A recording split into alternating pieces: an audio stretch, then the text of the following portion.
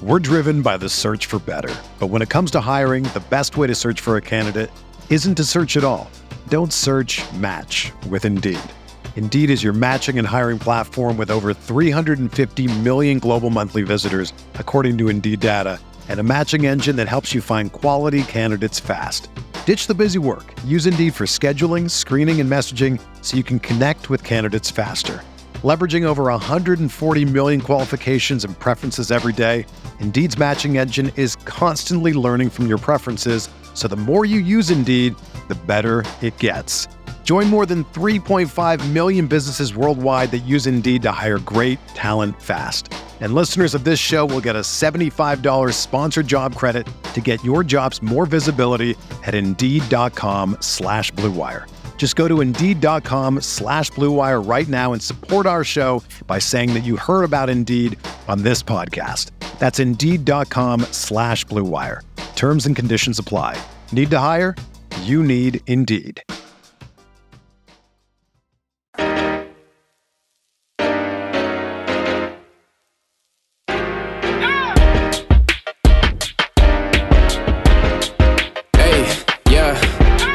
Feel like Kobe in the fourth quarter. This is the Dane Moore NBA podcast brought to you by the Genesis Company, coming at you Wednesday morning. It's November 1st. The Wolves play the Denver Nuggets tonight at Target Center. Obviously, this is their first game after a pretty brutal loss in Atlanta on Monday, where they had a 19-point lead at halftime and ended up losing by 14 points. Here with Wolves beat writer Jace Frederick from the Pioneer Press. Jace, that's the type of loss that I think is like normally very okay for the beginning of the season, 3 games in, whatever, teams, particularly in today's NBA, blow 20-point leads all the time. But this is a pattern for the Wolves and this group in particular. For what I think really actually makes this an interesting topic is you can't really blame Rudy for it, because for 3 years now,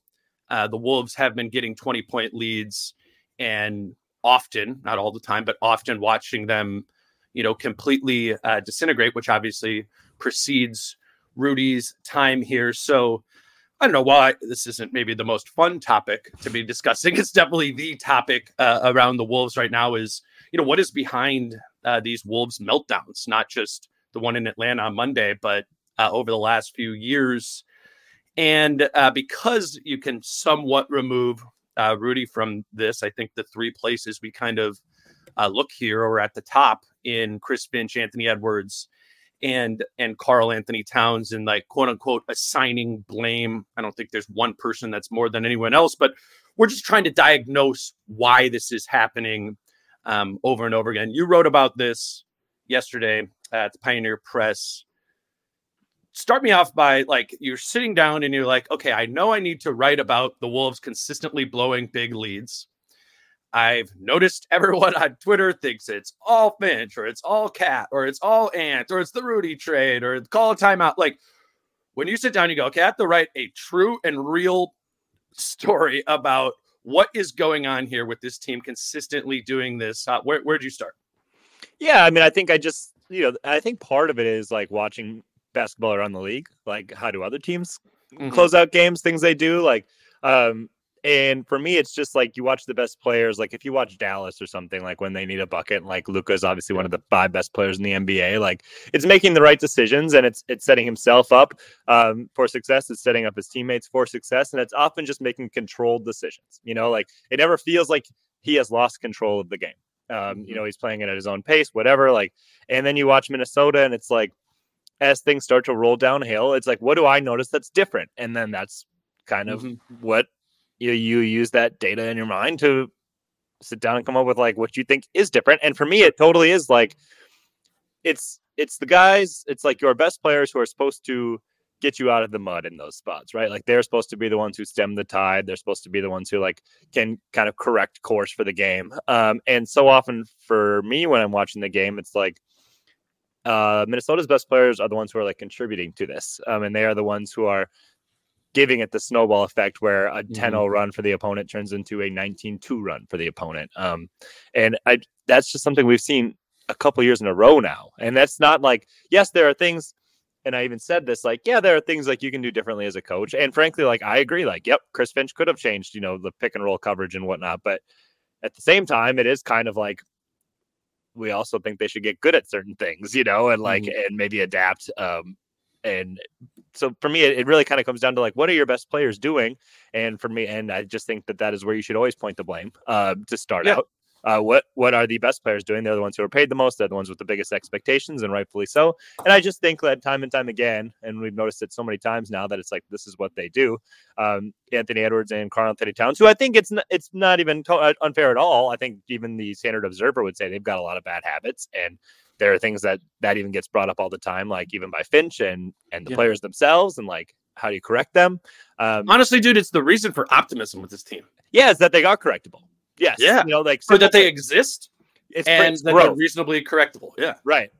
But then it's just every single time that things start going bad, they just fall right back into like the worst versions of themselves, which is still not like some terrible player, but it's definitely one that kind of sparks like momentum for the other team when they both, Cat and Ant start taking bad shots and forcing things and bad turnovers. And maybe like Cat starts arguing with Russ a little bit more. Like we definitely saw that too in the Atlanta game, just like not getting back.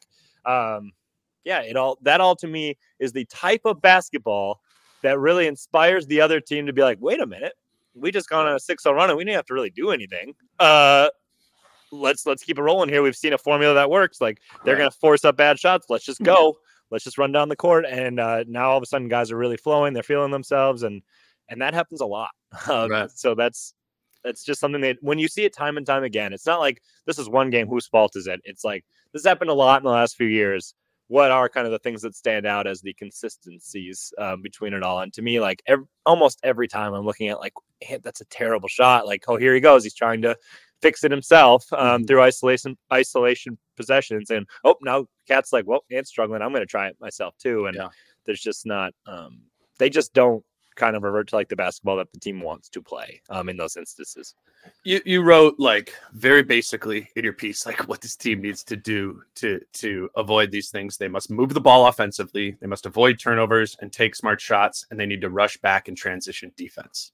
That's just to win the game anyway, right? Like that should be, if they do those things, Dane, looking at their talent, if they just check those boxes, how many games do they win?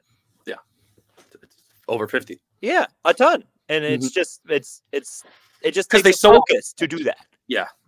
I think what's interesting about that, like those things you list off, moving the ball offensively, avoid turnovers, take smart shots, rush back and transition defense. Like we can take elements of all of that and from the outside looking in, apply some of that to Finch, to Ant, and to Cat, right? Like there's not like any of those areas that all three of them are absolved from.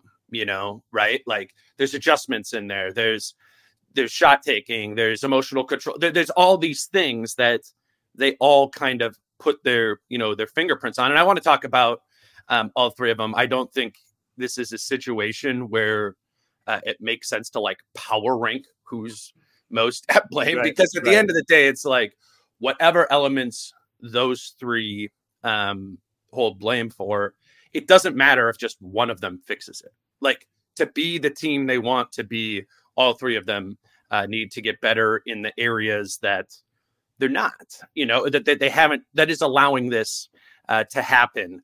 I want to start with Ant again, not because I think he's the most to blame for the losses, but he's been here for all 3 years when these things have been happening. I should note these things have dated back for a long time. Like there was a year, like Tibbs' first year, I think it was like December, and I remember writing something of like ranking the worst double-digit blown leads of the season. Like they were like 12. So like I guess Cat was even a part of that, but like this is just something that has been around for a while, and it's something that happens in the NBA. Yes, like part of what I think is happening, and this isn't just the fan base. I think this is a reminder for myself too, of these things do happen in the NBA. And like the really good teams, we said this all the time last year when they lose to the Pistons, like the really good teams lose to the Pistons at home. Sometimes it happens.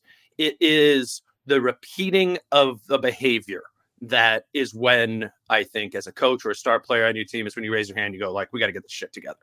And that's what's happening here in all of these areas. And with Ant, this being the first year where I think it's like clearly like Ant's the guy, whatever, like he's the best player on the team. I think that's where my mind goes to first here, because I watched that game, or I watched kind of these first three games, and I see the shot selection issues. And that obviously, that was more so, I thought, the Toronto game than the Atlanta game, where that just kind of led to a crumbling from Ant. I personally, when I was watching this game back and like assigning blame to Ant, so much of it was just defense for me. And when these things happen where the Wolves melt down, what I see Ant do is not have a sense of urgency on defense, and like finding that balance between, I need to get buckets, but I also really need to care on defense to kind of slow this thing down. And that game, I mean, the Atlanta game specifically, right? They've got two dynamic guards. So you can't just like Jaden McDaniels solve your problem. Like Jaden, go guard the best player. We've now controlled the point of attack. You need to control it in two places, Trae Young and DeJounte Murray. And what I'm watching the game, and I just feel, I'm like, I don't think Ant should be having this job right now. He's not doing the things that are like required to slow down this player. It wasn't all like in pick and roll coverage and drop coverage or whatever, but DeJounte did a lot of damage there.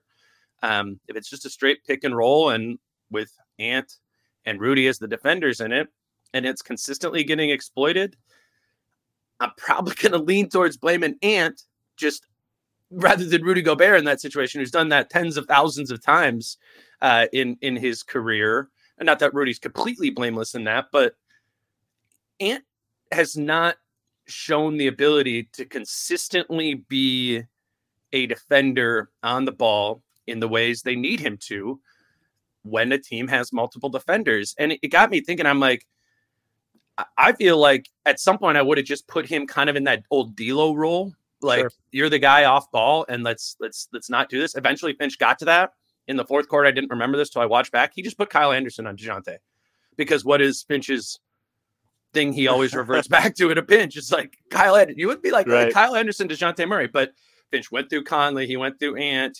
Nikhil was getting scored on. Shake was getting scored on, and he gave it to Kyle. They needed that to be Ant in that game, and it's not good that in year 4 you can start making like the argument that Ant needs to be quote unquote hidden on defense sometimes, the way Luka is or Harden is or whatever. Like, I get that happens in the NBA where these star players who take on all this massive usage sometimes are hidden, and that's just like a plan. Save your energy for offense. That's not how the Wolves play Ant right now. So when he plays defense like Luka does, I don't know. I think Monday night happens and his guy goes for 41 points on 17 of 24 shooting like DeJounte did. So when I think about Ant in that game specifically, I think about the defense, and then I think the offense kind of comes in. That was the order of operations in my mind. Yeah, and offense certainly was careless turnovers. But defensively, I agree with you. I don't really know if Ant's really ascended as a defensive player at all in the way you would have liked. Like, what is he good at defensively? It's the same physical traits that he's just had for a while. Like, yes, I will take Ant in a one-on-one situation where there is no secondary, no screener involved or anything. It's just like, this guy is trying to take Ant to the hoop. Like, sure, I'll take Ant in that spot every time. But how often is that prevalent in like basketball? You know, like so often you are involved in actions, whether that's chasing, whether that's defending a pick and roll, like, and I don't feel like he's gotten a ton better at those things. So that hopefully throughout the course of the season here for him is something that, you know, they are really drilling in with him. He is putting a lot of attention to detail and pride into. You know, you constantly talk about adding to your offensive skill set. Like defensively, learn to read the game a little bit more, learn how to like work through pick and rolls, all these types of things. Like, how do you like rear contest successfully? Like, these are all things that Ant hasn't picked up yet. Like you said, it's now year 4. It's like, okay, you should be progressing in some of these areas. I don't feel like you're any more effective in a lot of these than you were before. Like you have all the physical tools to be a great defender, but you have to see it. And that's true. Like, that's been true for other guys in the past, where it's like, well, he should be good. But there's like a want to, and there is a growing understanding that you have to have of the game as well. So those are things. And then offensively, though, I would say I didn't always love the shot selection. And like, even when you're like getting into the paint, and I noticed this a lot in that game, and I kind of looked at the numbers just through 3 games, like Minnesota's like getting to like not the rim, but the like fringes 5 to 14 foot range. And so Finch like threw out the stat of like 2 for 13 in the third quarter at the rim. It's like, nope, 2 for 13 in the paint. And in the paint's a pretty big area. And a lot of these, it's like you are on the edge of the paint. I was looking like, I like that at the rim in for the league right now, they are like bottom 3rd in just like number of attempts at the rim. Interesting. Within 5 feet. It's maybe they're like 18 or 19, just quick glancing at this. And then 5 to 9 feet, they are the number 1 team in shot attempts per game. Interesting. Which is not a layup. Like, and a lot of these are contested, like, trying to put it up over another big, like Ant driving in and trying to put it up over somebody else. Not like a terrible shot, but not like these are or it's like these a are not the high post efficiency up shots. Yeah. It's like a cap post up where he isn't really burying the guy all the way at the rim. It's kind of, again, shooting it from like 8 feet rather than, And these are the ranges where teams all shoot like 42 to 45%. Like, they are less than a point per possession shots. And then like 10 to 14 feet. Minnesota is 6th in the NBA in attempts in those spots. And so it's like you are living, they don't look like mid-range when you're watching the game, but it's like fringe of the paint where it's not any like, it's really not an efficient shot, and they're settling for it. And it's usually contested because you're not getting all the way to the rim. So you can say like, at the rim, we shot this. It's like, no, that's in the paint, and the edge of the paint is far different than in the restricted area, and you're not getting to the restricted area. So like, I think there are issues there as well. And maybe that comes down to personnel, but Ant's taking a lot of those shots too. So I think even you could say like, well, he put his head down and got inside. It's like, but he's not getting to the right spot. And maybe sometimes there has to be more trust in the kick out at that point. I don't know what it is, but offensively, they've certainly had some struggles in the second half, was one of those too. And it's just, sometimes I just don't love like the general, like most efficient shots you want in the game. I don't feel like they're getting them that often. Yeah. And it's to pick that apart. There's probably a lot of different reasons why, right? Like, I think of that more as a spacing thing. Right. Like, so do I. How is Ant stopping short? I mean, I've seen Ant actually take a couple floaters this year. He normally, hasn't really taken those. Like Rudy, I've freaked out about Rudy having a push shot and all that. And those are important things for those guys to add. Yeah. Right. It's important for Ant to have a floater game. It's important for Ant at 8 feet to be able to effectively throw a lob. It's important for Rudy to not dribble it and turn it over at 8 feet. But you use those shots, you take advantage of those shots when the team is taking away the rim. And it doesn't feel like the opponents have been taking away the rim. It just kind of feels more so like the Wolves aren't getting there. Is that what you're saying, you think? A little bit. I do think like things are getting contested at that point. I still think they're just not effectively using Rudy as like the outlet drop down. I really don't. Like it's like if like a Capella's picking up, it's like how else can you get the ball to Rudy in those spots rather than kind of settling yourself for a contested 8-footed runner or something to that effect. Like I just really think there shouldn't be a way that teams can like deter you at the rim, or teams should be able to really like force you into a tough shot when you have like a Rudy there. I still just think Minnesota's not good enough at using Rudy. I don't like Rudy should have a 20-point game at some point. Like, I mean, in that Heat game, like the fact that I thought they played well or whatever in the second half, like that was a 20-point Rudy Gobert game written all over it. And it doesn't happen because I just don't think they find enough ways to use the easy opportunities that he presents. Well, I mean, I think it's like scar tissue from last year of however many turnovers they had trying to force it to Rudy in that area or whatever. And now it's kind of like it's there. When Carl's playing now, they're really leaving Rudy open there. And we're not saying leaving Rudy open for a post up, like leaving Rudy open in the dunker spot for like maybe not even like a drop step dribble dunk, just like he's just open in that area. I don't want to completely I veered way off. Yeah. I want to keep talking about Ant, but I think the Ant part kind of combos into some of the Finch stuff. I mean, Finch obviously connects to both Ant and Cats. We'll take a quick break, but I want to then we'll move over to Finch. And today's show is brought to you by Falling Knife Brewing Company.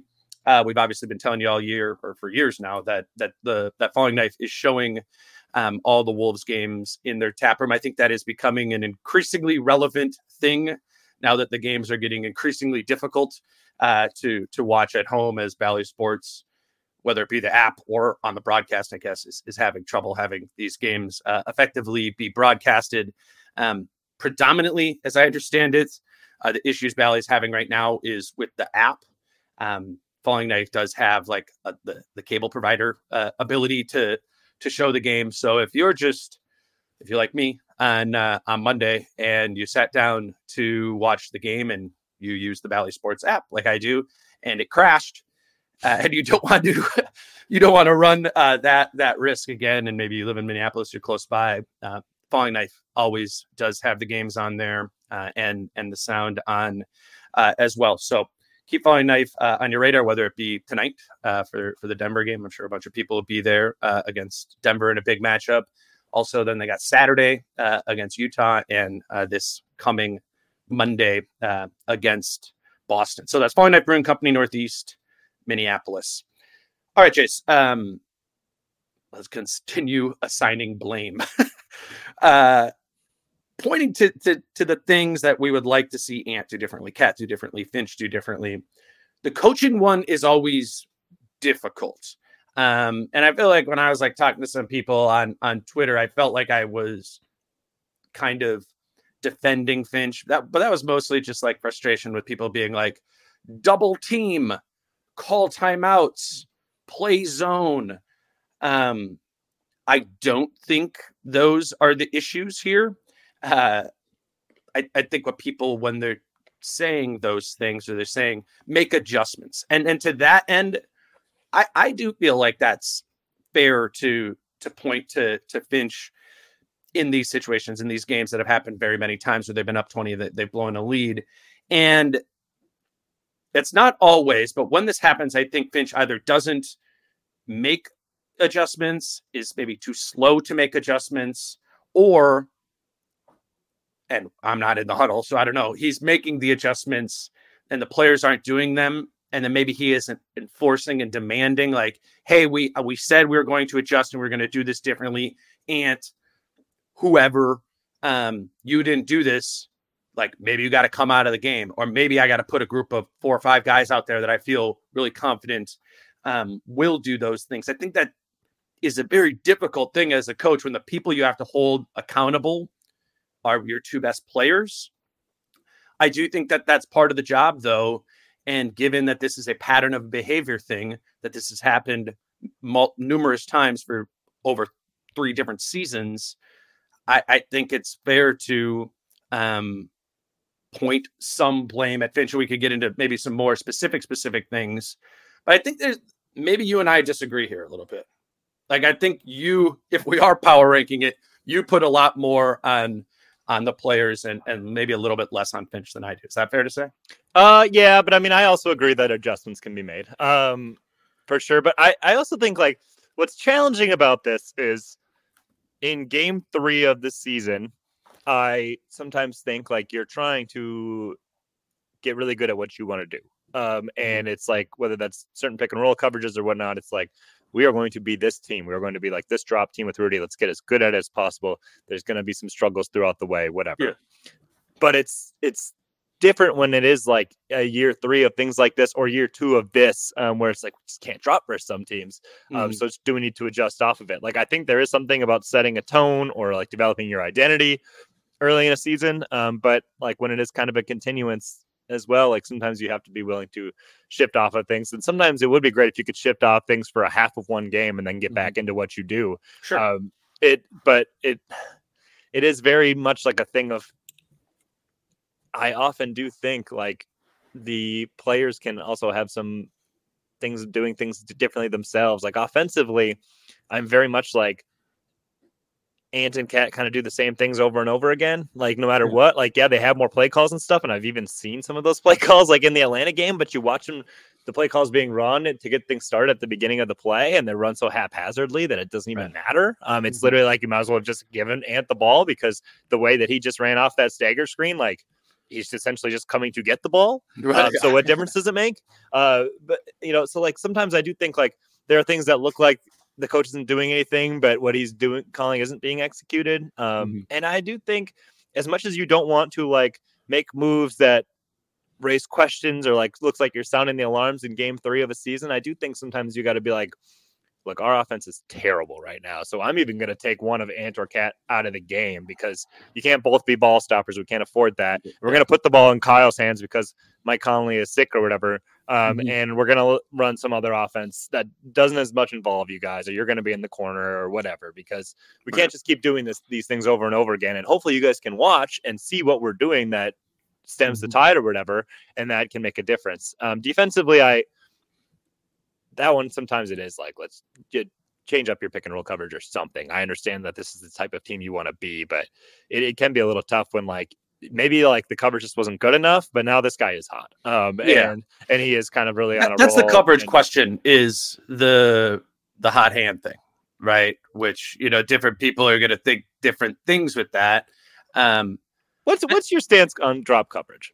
We've talked about this a lot probably in the past, but I am just kind of the belief that you need some really elite guys running drop for it to be a great coverage. You need, I think in the NBA more broadly today, like, I don't know, it was like 10 years ago, everybody just started playing drop, right? Yeah. And it was really like the analytic movement, right? Like, let's force as many mid-range shots as possible.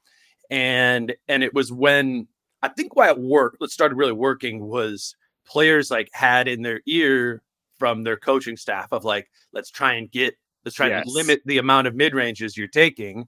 And it was this like collision between analytics and that player's human nature, where it just got like awkward, where they're like, okay, I'm open here at 17 feet. Like, what, you don't want me to shoot this? Right. And I think over the course of many years now, like, players have just gotten more comfortable with that, understanding it and knowing it. And to that end, like, while I know it's kind of been like dispelled up and down, like as a hot hand fallacy, like there is something to be said about when you have the hot hand from doing the same thing over and over again. Like, you're not just forcing up anything because you have a hot hand, but you are more likely to make the wide open shot that you just made 3 other times. Like, exactly. Like, I think that checks out. And that's what happened with DeJounte Murray in this game. And he's a really interesting, like, case study for this, where he is a dude who shoots a ton of mid-range shots. Like, I was looking it up after the game. He led the league in the frequency of taking mid-range shots for combo guards last season. Like, he's going to take them if you give it to him. So with that type of player, I think you can make the argument that, like, we might need to adjust things, like, throughout the course of the game and change his coverage. And I do, in the fourth quarter, they kind of started bringing Rudy up on him. I think it's kind of wrong to say that Finch made like no adjustments in this game. Different guys guarded Murray. They sort of switched coverages. Maybe it was too late. I think that would be something to rip on him here. But to answer your question, sorry, about drop coverage, I think to make it work today, because teams are more comfortable at playing against it, I think about it so much more about the guard who got to be so aggressive. I think it's got to be the Marcus Smart, the Drew Holiday. You said rear view contest earlier, and maybe not everybody knows what that is. It's it's a pick and roll. You're the guard. You're going over the top of the screen. The ball handler's coming in to shoot the mid-range jump shot right there. And out of their rear view mirror, they should be able to feel you, see you coming to contest your shot. Those weren't there in that game from Ant. Nikhil had a few of them. They weren't really there from Shake when he was on DeJounte. And I would say for Nikhil, like, just watching that game, like, when DeJounte scored on Nikhil, like, there were some tough hits on Nikhil. Totally. Like the threes he was hitting, I was like, Nikhil's there. I mean, like, that's just a guy who is rolling. Like, it felt like when DeJounte was scoring on Nikhil, it reminded me of Nikhil guarding Jamal Murray in Game 5. You know, where it was like, okay, you kind of like shrug at that. Right.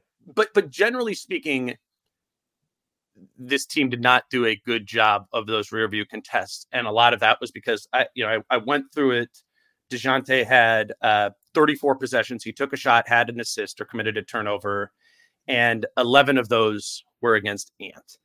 And that's because he was having, it wasn't necessarily that Ant guarded him the most possessions. It was the cleanest in those spots. So by not having the rear view contest, not having the guard really, as you said, like be physical and be up there and making that difficult, it really opens up the opportunity for a good mid-range player like DeJounte Murray to go off in that sort of way. I think it was just kind of also some sort of unfortunate circumstance where Mike Conley's pretty good at that. He has food poisoning.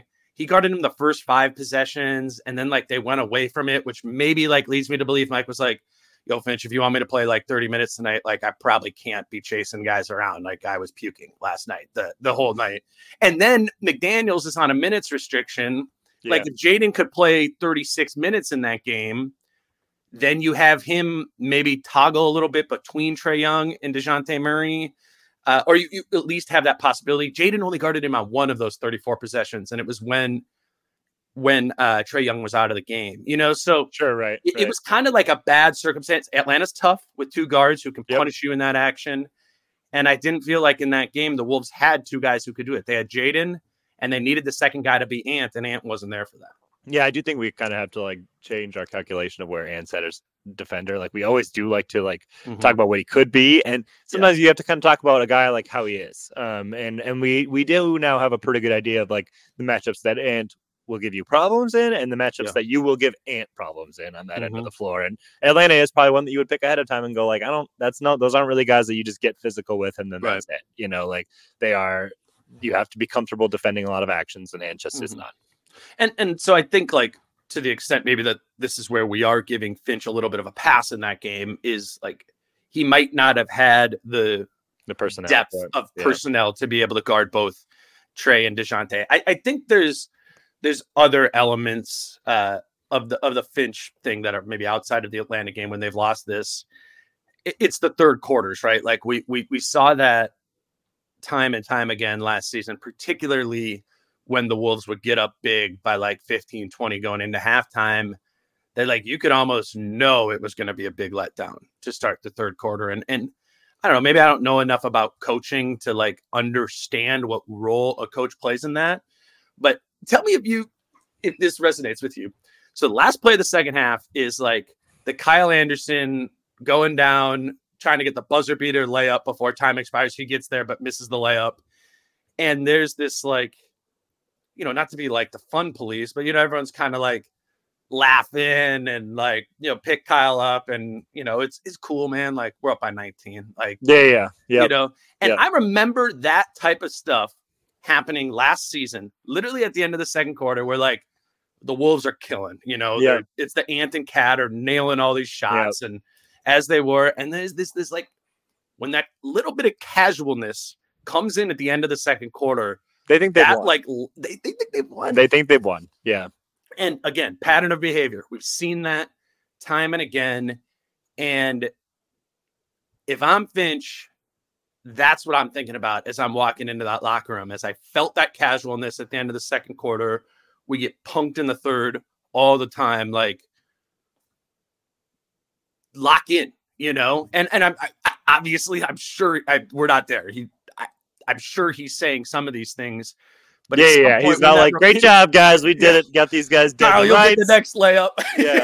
Start thinking about where you're going for dinner after this game. Let's just get out there, finish these last 24 and come back in and celebrate. But we can put some of it on Finch, right? You got to do something. Yeah. Right. It's like, it's third quarters, which is also kind of like spills into that managing personalities type part of being a coach.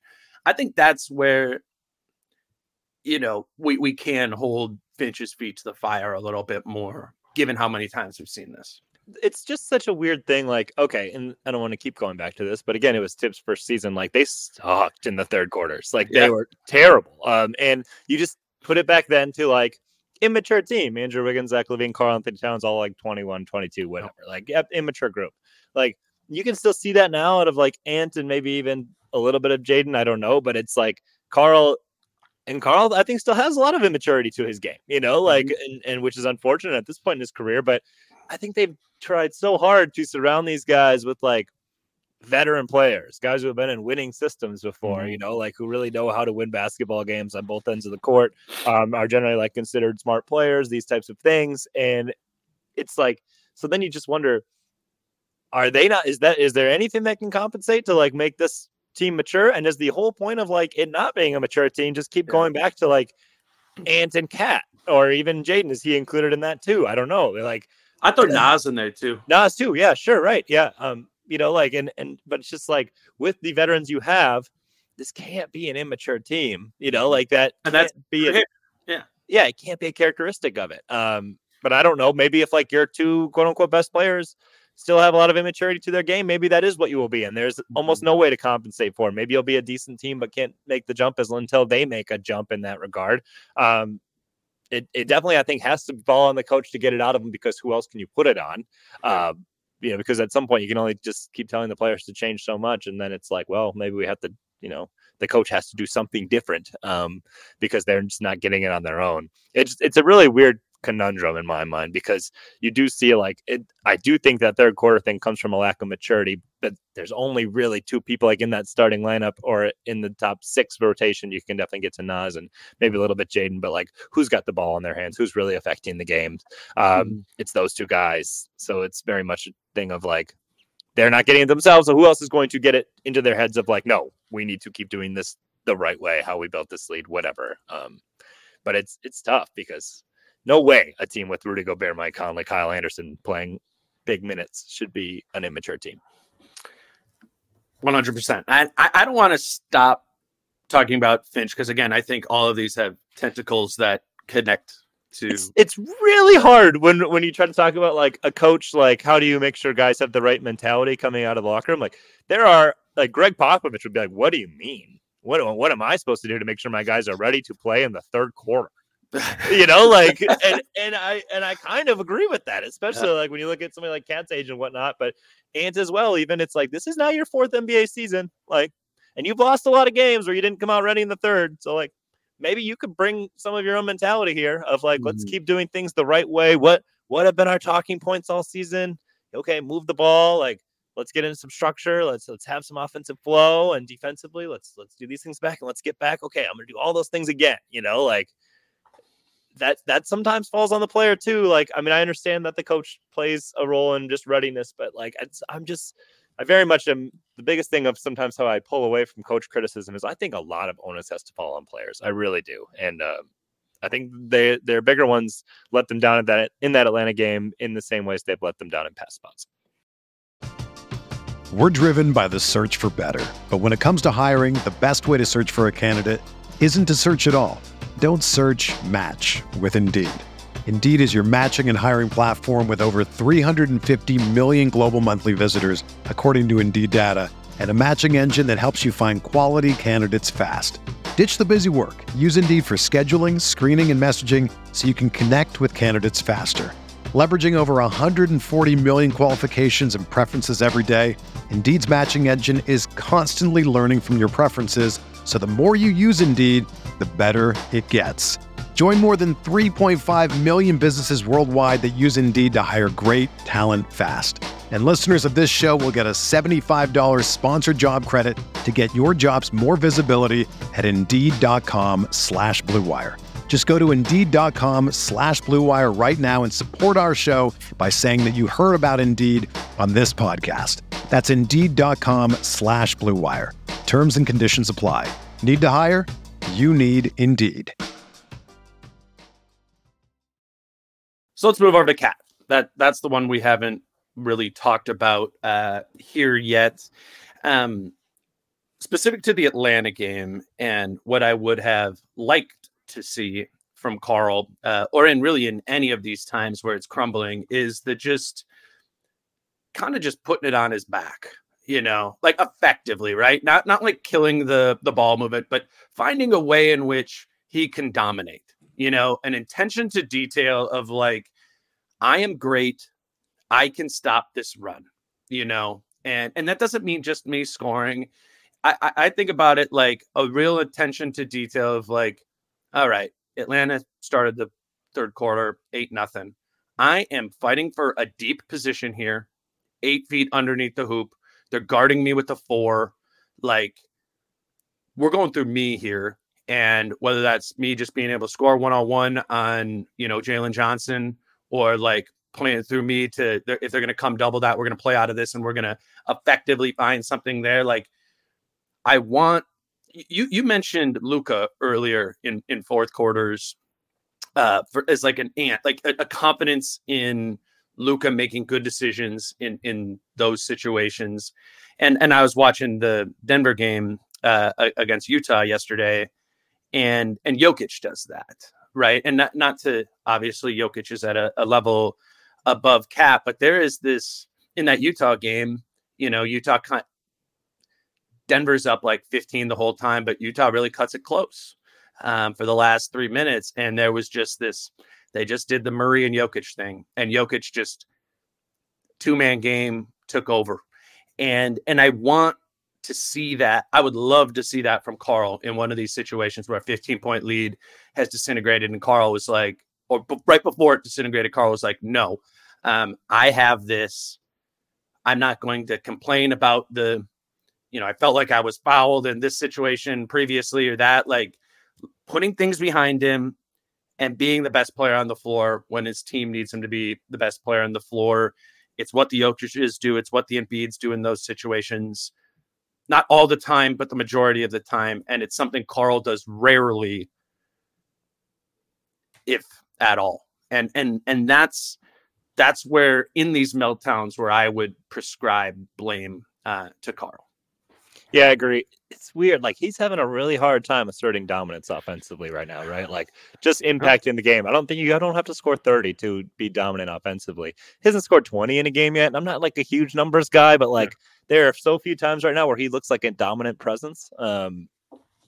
It's a challenge. Can he be like against 4s? I don't know. Like, because again, the year before Gobert, we know it. I mean, teams started guarding him with 4s. They started guarding him with the Batums, the Kyle Andersons, the whatever. Like, as we talked about a ton that year, and he was really ineffective as a 5 in the post guarded by 4s.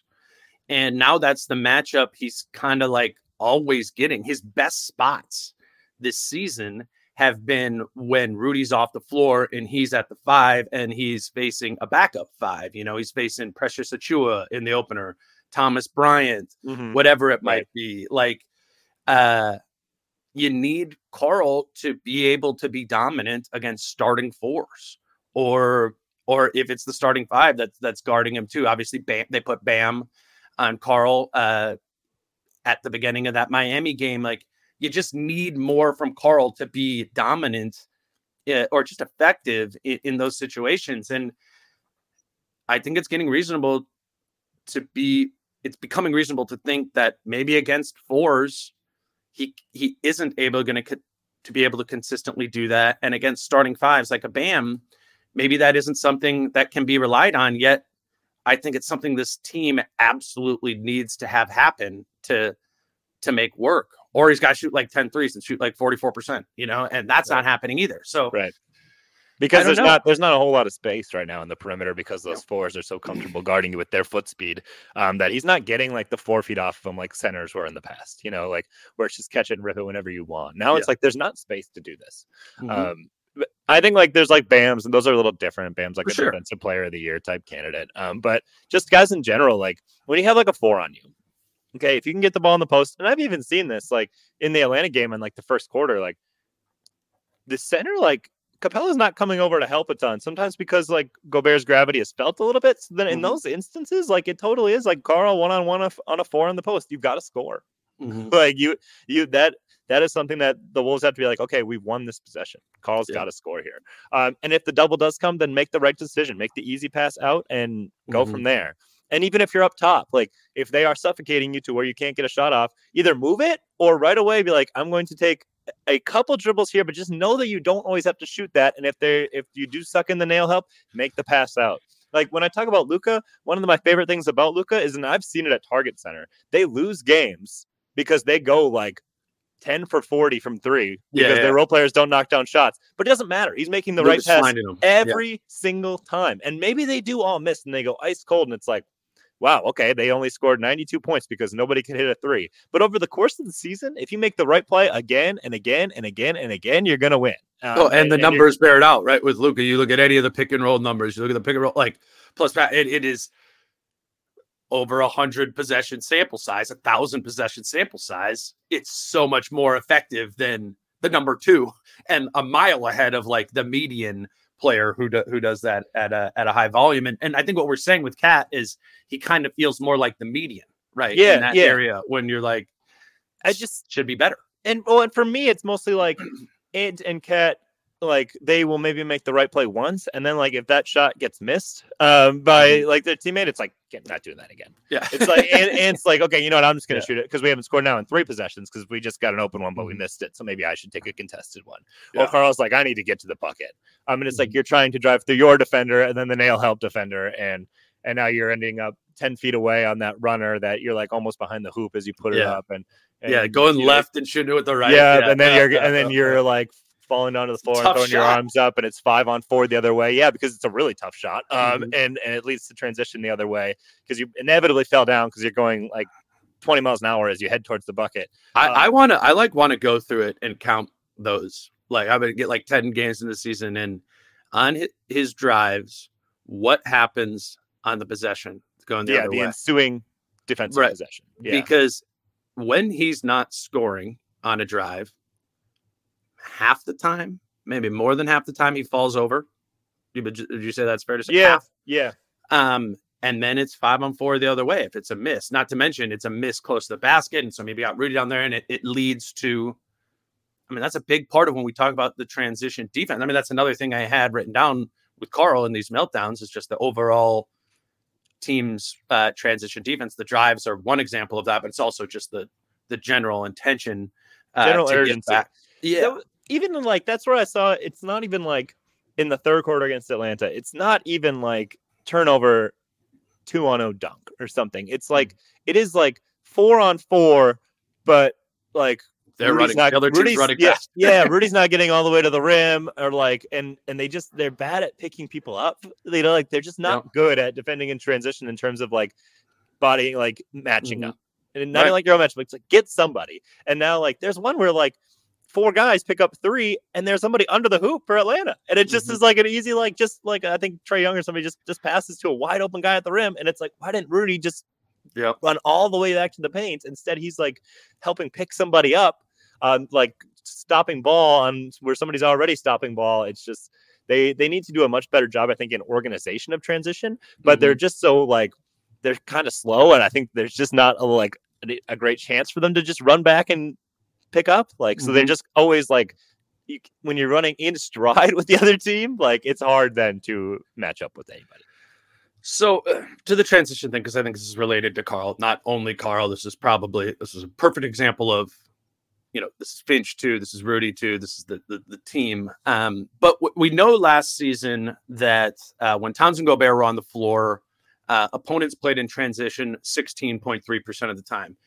Whatever that sounds like a random number. That's like the equivalent of Utah, who was last in transition defense last year in terms of the frequency in which they allowed it. 16% of possessions is how often the Wolves were allowing that with Towns and Gobert on the floor last year.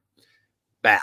Well, if you look at the 3 games thus far this season against Toronto, it was 25% of the possessions that Toronto got out in transition. Against Miami, which I thought felt better. It felt better than the Toronto game, but it was still 17. It was just as bad as it was last year. And then you look at the Atlanta game, 19.8%. And this team has not gotten better at limiting transition opportunities for the opponent, and specifically to Carl and Rudy, it's 23.9% of possessions, almost 1 in 4 possessions. And again, we're through 3 games, and a lot of that was probably in time. The third quarter in the Toronto game, where it was just like every single time Toronto was going, or kind of almost the whole second half against Atlanta, where every single time they're going. This is not going to work if these are the numbers. I mean, it has been every game. in transition defense thus far this season has been worse than last year. And it's another striking resemblance to the beginning of last season when was the transition defense the worst? Right away at the beginning of the year. And we had all these excuses of Carl was sick and Rudy Eurobasket, all this, like continuity wasn't there. Well, we were told continuity over and over again. We were told this was a point of intention with this group all training camp over and over again. And it's a classic example of something that they're saying that they're doing. And I believe they're talking about it. They're just not acting on it on the floor. And I think if it's Carl, I mean, a lot of that is Carl at the floor, not because he's necessarily lazy, but he's being put in a position where he's not used to needing to sprint back. He's used to crashing the glasses. He did the first 7 years of his career. Right. And then he just doesn't always have the intention. I mean, the Okongwu just outran him for that tip dunk in transition. There's just been a lot of it. So I with Carl, I go again to the, like, can you stem the tide offensively by just asserting yourself when things are falling apart? And when things are falling apart, can we just at a minimum get back on defense? Maybe the team starts off on a 14-2 run and Finch goes, or Carl takes it upon himself, like, maybe I'm not going for offensive rebounds right now. We guys got to slow this game down and play it in the half court a little bit more, where we are very confident in our half court defense. But it sucks to be talking about it again, but man, this transition defense stuff is a problem. It's a big problem, and it's always going to be a little bit opponent dependent. Like, this is where, like, the Wolves are only like 2.5 point underdogs to Denver tonight, and people are like, how is it not that big? Denver, like, is so good at what it does that, like, Denver's not going to have the same intention about getting out in transition as opponents. I don't think. Like you see, like, a Toronto, and it's like, let's just run. I mean, Jokic is going to try and outlet them, but Like, throw it down to the court, but it's not like a ball is made. Go, Jokic will have a few examples, and like Denver like embarrassed Minnesota on a few possessions last year, where it was like it's a hit ahead pass. Yes, how does that turn into transition? It's not going to be like every possession we are bolting. Like, it's not going to be a significant part of the game plan. Like, this is how we like it was for Toronto. Correct, right? And that's where, like, now Denver is just more comfortable with what it can do in the half court. If something's obviously there, great, take it, but they're not going to just push it because to push it. So, like, that's where, like, Minnesota gets to play more half court defense, and then you see how it matches up from there. Like, but so many of these opponents, and this, I stand by, this is why they lost to lesser teams last year and will be very vulnerable to lose to lesser teams this year. When you've got a team like a Portland, that's all they want to do. Like, they can't really run sets and stuff. They just want to push. They've got a bunch of young athletes who just want to get out in the open court. So they are automatically playing to take advantage of Minnesota's biggest deficiency, just because that's what they want to do anyway. So, like, that's why I do think, like, teams that are just not capable of running like much of an offense or much structure and just are young and athletic, like, I think those are the teams that will always provide Minnesota problems, even if they provide nobody else in the league any problems. Well, and those teams are not going to want to play the Wolves in the half court, because I think the Wolves are going to be an awesome half court defensive team this year. Absolutely. Same here. But really, those teams can't play half court offense anyway, so they don't want to. Like, against literally anybody. So then it's just, how much can we get up and down? Let's try to get up and down every single possession. And the Wolves, even on possessions where you'd be like, this shouldn't be a transition opportunity, it can be if you're super aggressive with it. Right. So I do think that's just a major thing, and we'll see how it plays out this year against, like, the bad teams. Where it's like, how is this game so close? Because they've literally lived in transition. So you've got these guys who are, like, still very much developing, but they can get up and down the court and hit an open three in transition or a layup or whatever.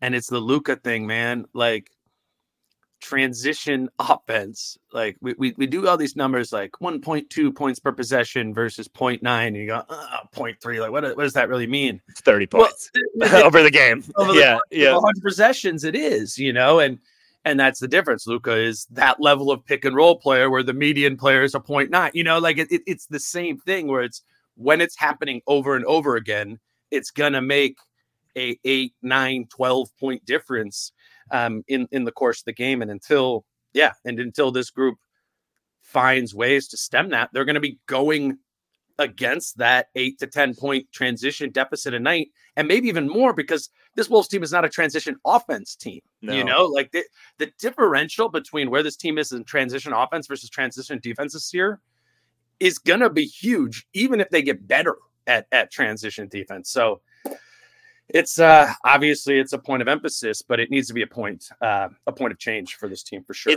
It's so weird that when this team was constructed, it was like, well, it should be a really good regular season team, and we'll see how they do in the playoffs. But now, like with just like their inability to play in transition on either way, it's like actually they're much better suited for the playoffs, where teams really don't get up and down. Like it's the exact opposite of what we thought, and that was obviously one Denver matchup. I don't know how other people would have attacked their big thing in general, but like it is more built for the playoffs because like it's just not as much of an up and down game. In that way, I mean, I think that's probably a separate podcast. Just I agree with what you're saying. Yeah, it's just their biggest bugaboo. It really is. Like so, like at least that is negated.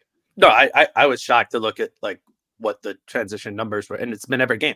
Every game. You just pointed at the Hawks thing. It was 1.62 points per transition opportunity. That means the Hawks were scoring almost every time.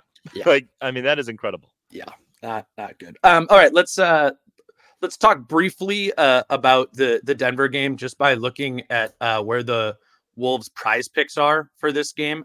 I like clicked on this and I didn't like do any research because I just want to go into this looking at this blind. The only page I have pulled up thus far is points in this game. Ant 24.5, Jaden 9.5. I thought that Jaden number is that a little low. Carl 20.5, Conley 10.5, Rudy 13.5 points. Any of those stick out to you? Or I guess this is a different way of saying, do you expect one of the Wolves 5 starters in a Denver matchup to be particularly effective tonight? Well, it doesn't need to be like specific to what the prize pick number is. Yeah, but like, all I remember, like, I mean, it's hard not to just go to like the playoff series and like Denver just had nobody for Ant. I mean, they just had nobody. And obviously, like Ant in the playoffs seems to raise his game to a different level. But I do think 1 and 2, this is a big matchup, defending champs. Like he will get up for that. I would think like he kind of did for the Memphis games last year. After the Memphis, yeah. I think Ant would clear 24.5 points.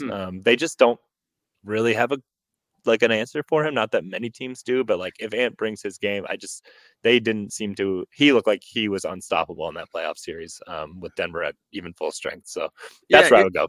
It was an interesting thing last year. Just thinking back to that Denver series where their best player for guarding Ant and their best player for guarding Cat was Aaron Gordon. Yes. And it is. They put Aaron Gordon on Cat. Right. You know, and they won. Understandably. So it's just, I think you can't make a decision until you see before you see. Right. That's what's hard because if you told me Aaron Gordon's on Cat, so I do think that's how it would play out. Like they would put Aaron Gordon on Cat. So for me, that would go, okay, Anthony Edwards, more than 24.5 points. Cat, fewer than 20.5 points. Yeah. And like you said, Cat hasn't had 20.5 yet. I don't know what the Jaden minutes restriction thing is. We'll ask Mitch about that tonight at the game. If Jaden, he played 24 against Atlanta. If he's to 30, I just think this is 9.5 here for him. And I'm thinking of Jaden as a 10 plus points per game guy, 80% of games this year. Like I just think the opportunities are easy, even if the usage doesn't go up much, like given how effective his opportunities can be.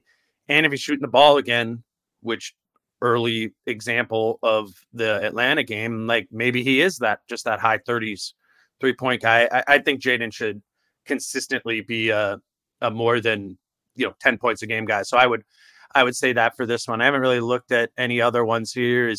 Does rebounds, is that worth looking at here? Ant 4.5, that's seeming like kind of a low number for him. Credit to Ant, actually, thus far this season, there's been way more intention about rebounding for him. I kind of like the over on all three of these. Ant, more than 4.5 rebounds. Carl, more than 8 rebounds. Rudy, more than 11. I mean, it's probably not smart to take all of those. But I think this is going to be a better defensive rebounding team this season, which I think over the course of the year, Rudy averaged like 11.5 per game last season. I would anticipate that being over 12, maybe even 13 a game over the course of the season this year. But maybe those three kind of cannibalize each other in some ways. What have you just thought about the Wolves rebounding thus far this year? Definitely improved. I think for sure. And Ant has been a part of that. Like, I don't feel like they're getting beat on as many long rebounds either. It's not, at least it has not through 3 games, there were definitely games last year where you could point out and be like, yeah, they lost this game on the glass, and they have not done that yet this year. So that's a pretty big step forward. I think that is the one thing, like close Wolves observers, that would be their biggest positive from this year, is just the improvement in that department. Yeah. I also just noticed Jokic 11.5 rebounds. I will say he would get more than that.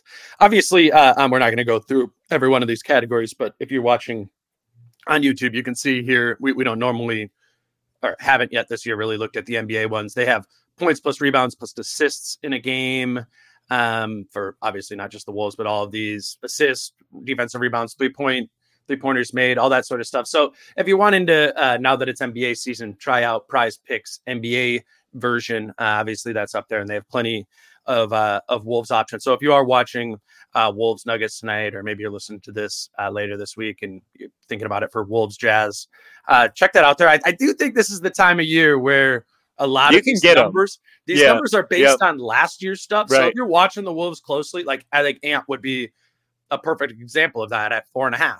If you're a believer that Ant is going to rebound better this season, you might have some profit to be made here early on in the year, where they're going off of Ant last season, when we know Ant didn't really care about rebounding that much. So anyway, guys around the league with like scoring and whatnot too, where it's like, well, this year they're probably going to be this type of score, know, like it's like somebody who's maybe like, oh, well, last year he averaged 20.5, so like his numbers at 20.5, but you fully expect him to be a 25 point per game kind of guy this year, like those types of things. 100%. Yeah, it's like I was doing my waivers for fantasy football before this, and it's like once you get to the middle of the season, there's like all the guys have we've kind of figured out what the roles are. You know who they are. It's totally like outside of major injury, it's like what to expect. You make your money in fantasy football on the waiver wire like weeks 1 through 3, right? When people haven't really picked up on how the roles have shifted. So I think that's where how these over-unders kind of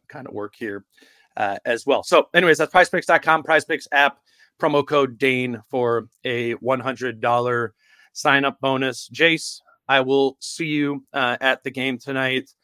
We will see how this Wolves team matches up against a team that I got so much credit for being a great matchup against. And we're not going to super go into that right now. I think there's reasons to believe that some of that is true. I have some skepticism on some angles of some of that stuff. But here's an opportunity, right? If you're the Wolves, like, you really messed it up on Monday against Atlanta. Right. You got an opportunity against the defending champs, who you believe in that locker room, in that coaching staff, they believe that they match up well with Denver. Well, here you go. Show it. Get yourself back on track. Get to 2-2. Let's not let this spiral into 1-3. When you got Utah and Boston coming up next here too, like the attention to detail, the things we listed off today that have led to these meltdowns, you got to check those boxes, man. You're playing the Nuggets, so I'm interested to see how the Wolves respond tonight.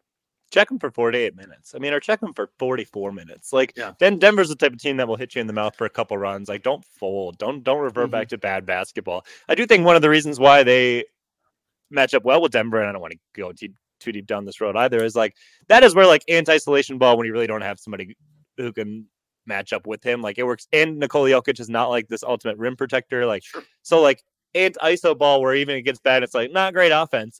It works out better at a higher clip than it would at other times, but like just play good basketball for 4 quarters and see where you stack up. I wouldn't be surprised if Denver isn't also like, yeah, we know Minnesota pushed us last year. We've heard that they think they're a great matchup. All these things, like Denver is really good at coming up with their own motivations through Mike Malone for reasons to come out and show things. Wouldn't be surprised at all if Denver brings a great effort either. I should have thought of this while we were doing looking at the points. I think Rudy Gobert is going to have more than 13.5 points in this game. What triggered this in my mind is you bring up Jokic at the rim, where he is very underrated, actually, in his ability to just kind of get in the way, defend at the rim. Yes. But watching them play against Utah, there was ample situations where they were just able to throw it over the top of Jokic once they got downhill, and it was Kessler.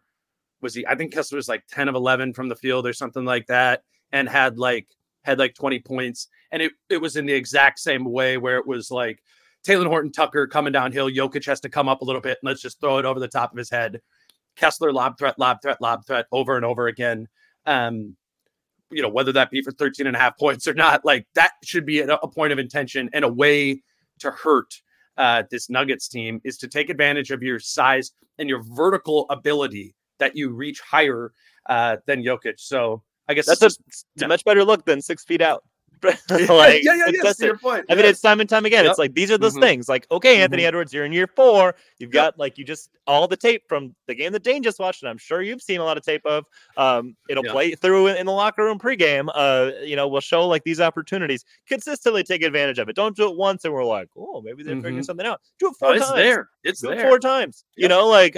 It's take advantage of easy buckets, see the game, and adapt to the game, and just play it the right way. It's been better at that thus far this season. The lobs to Rudy have been, but it's not like.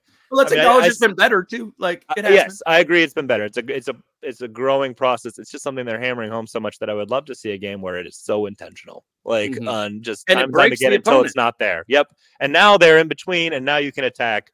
Yep. With like your traditional vigor and have it be very successful. Absolutely. All right. Jace wrote about this kind of who's to blame, where are the meltdowns coming from topic. You can read that over at the Pioneer Press. Obviously, you can follow Jace on Twitter at Jace Frederick. Britt and I will be back sometime, I think, on Thursday afternoon to talk about what goes on in this Denver game. No Kyle this week. On Friday, he's out of town. So this episode, Britt episode on Thursday, that's all we'll have for this week. Jace, appreciate you doing it. I'll see you at the game. Until Thursday with Britt. He's Jace, I'm Dane. Peace out. How I'm feeling, man, I hope it never stop, yeah. Green and hot so you can find me in the crowd, yeah. Don't let standards ever bring you down, yeah. Hope you dancing like nobody else around, yeah. Everyone is talking about magnesium. It's all you hear about. But why? What do we know about magnesium? Well, magnesium is the #1 mineral that 75% of Americans are deficient in. If you are a woman over 35, magnesium will help you rediscover balance, energy, and vitality. Magnesium supports more than 300 enzymatic reactions in your body, including those involved in hormonal balance. From functional medicine doctors to mental well-being and female hormone experts, we all know that magnesium is the one mineral to improve all aspects of well-being and health. But which one? Magnesium Breakthrough from Bioptimizers, the trusted choice recommended by leading experts with 7 best-absorbed forms of magnesium to ensure your body receives the support it needs for overall well-being. Go to bioptimizers.com/balance today and use code BALANCE10 for 10% off. Support your journey to wellness at bioptimizers.com/balance. Magnesium Breakthrough from Bioptimizers, your foundation to optimal health and vitality.